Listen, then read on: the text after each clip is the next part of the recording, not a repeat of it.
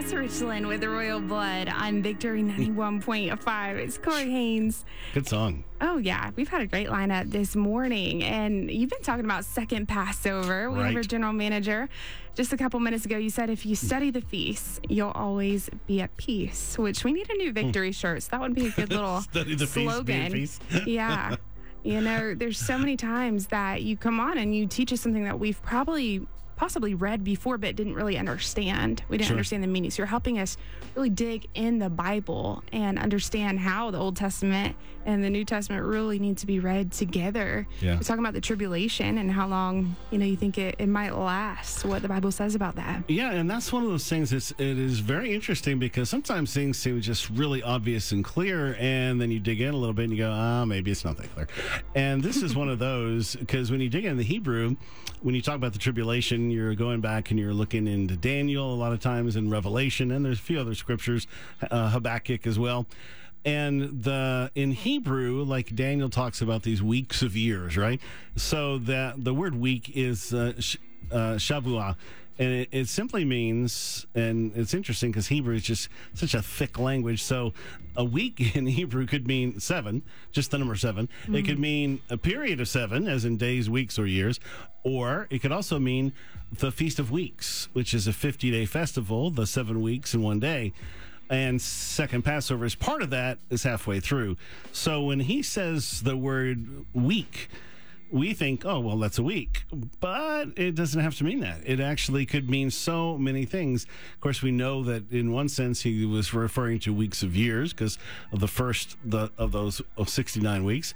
But the other one's separated way off. And so we know that there's a lot of special things about this last week that is the tribulation period. In the book Habakkuk, the prophet is actually waiting for the judgment for the nations. And here's what the verse says. Then Yahweh replied, write down the revelation, make it plain on tablets, so that a herald may run with it. For the revelation awaits an appointed time. Now that word is moed. It speaks of the end and will not prove false. Though it linger, wait for it. It will certainly come and will not delay. And you're going to start to see this word a lot, moed, right? The judgment, the end time judgment, was set apart to be on a feast day. That's what a moed is. It's a feast day. It's an appointed time. It's a very special time. Lingering implies that the feast that they're talking about is longer than one day. In other words, Passover is a day, Pentecost is a day, second Passover is a day, Feast of Unleavened Bread is 7 days. Yeah. Sukkot is 7, really kind of 8 days. So it implies here, if you're lingering, that what we're talking about is a feast that's longer than a day. There are 7 feast days on the Hebrew calendar. 3 of them are 7-day feasts, unleavened bread and Sukkot. Those are each these longer feasts, and you have this 50-day counting, but it's not a feast, but there's feasts in it. So I really should say 2 of them, not 3 of the 7 feasts. So 2 of them are these 7-day feasts. So if you linger during unleavened bread, you'll arrive at second Passover. If you linger during Sukkot, you'll arrive at the 7th day, or the 8th day, the last great day of the feast. So the word used for a literal year in the Bible is eth. And Daniel uses that word, it's ETH, eth, whenever he speaks of years, except in Daniel 12. He describes the end times, the end coming, in a time, times, and half a time. I remember when I used that, I said, pay attention there. What that would, if you just take that as a literal year, it's 3.5 years in the prophecy of weeks, right? But here we discover in Daniel 12 that word for year that he uses there, he doesn't use it there. He uses moed again, which is an appointed time. So he's really saying it shall be for an appointed time, a time, times, and half a time. In other words, a moed, a moedim, and a half.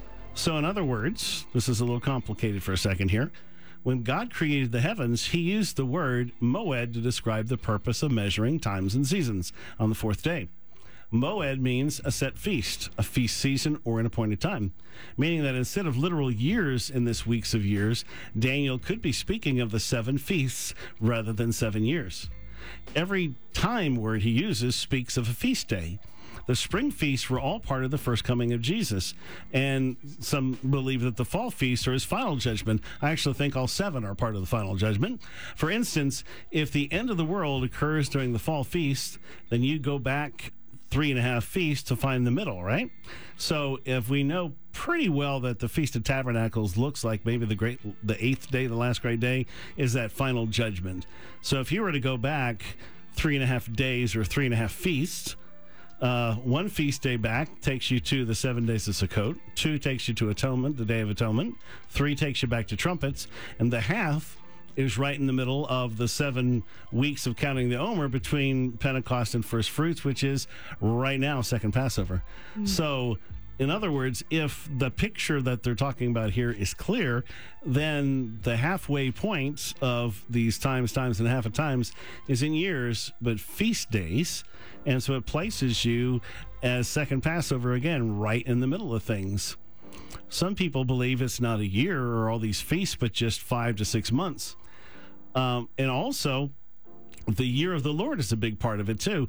It's also possible that if the Lord is cutting short those original 7 years of the tribulation, they would last 1 year, and specifically, it's the year of the Lord. There's 3 real pictures of that. Isaiah 34, for it's the day of the Lord's vengeance, the year of recompense for the cause of Zion. That sounds like a year, because it is a year. To proclaim the acceptable year of the Lord and the day of vengeance of our God. Again, he uses the year. I've trodden the winepress, and this is Isaiah 63. I've trodden the winepress alone, and from the peoples no one was with me. That's pretty much right out of Revelation, that picture. I've trodden them in anger and trampled them in my fury. Their blood sprinkled upon my garments, stained all my robes. For the day of vengeance is in my heart, and the year of my redeemed has come. So that was clearly almost verbiage, word for word, of some scripture in Revelation that talks about the whole tribulation, and it's talking about a year. So that's why you get some folks who say in the tribulation 7 years, 5 or 6 months, or a year. And so I think it's probably wise to say, okay, it could be any of those. What do you think about the murder hornets? Do you think this is a sign? I think it's a sign. It's a plague. Did you see the meme I put up of the praying mantis eating the murder hornets? Ugh, yeah. I think prayer is the right answer for and praying mantises too. Yeah, I don't think they're part of anything. I think they're probably insignificant, but they're very funny. Yeah. Not funny, but coming up, we're going to hear from Matt Maher. But first, we're going to hear from Good Landing Recovery. Our partners at Good Landing.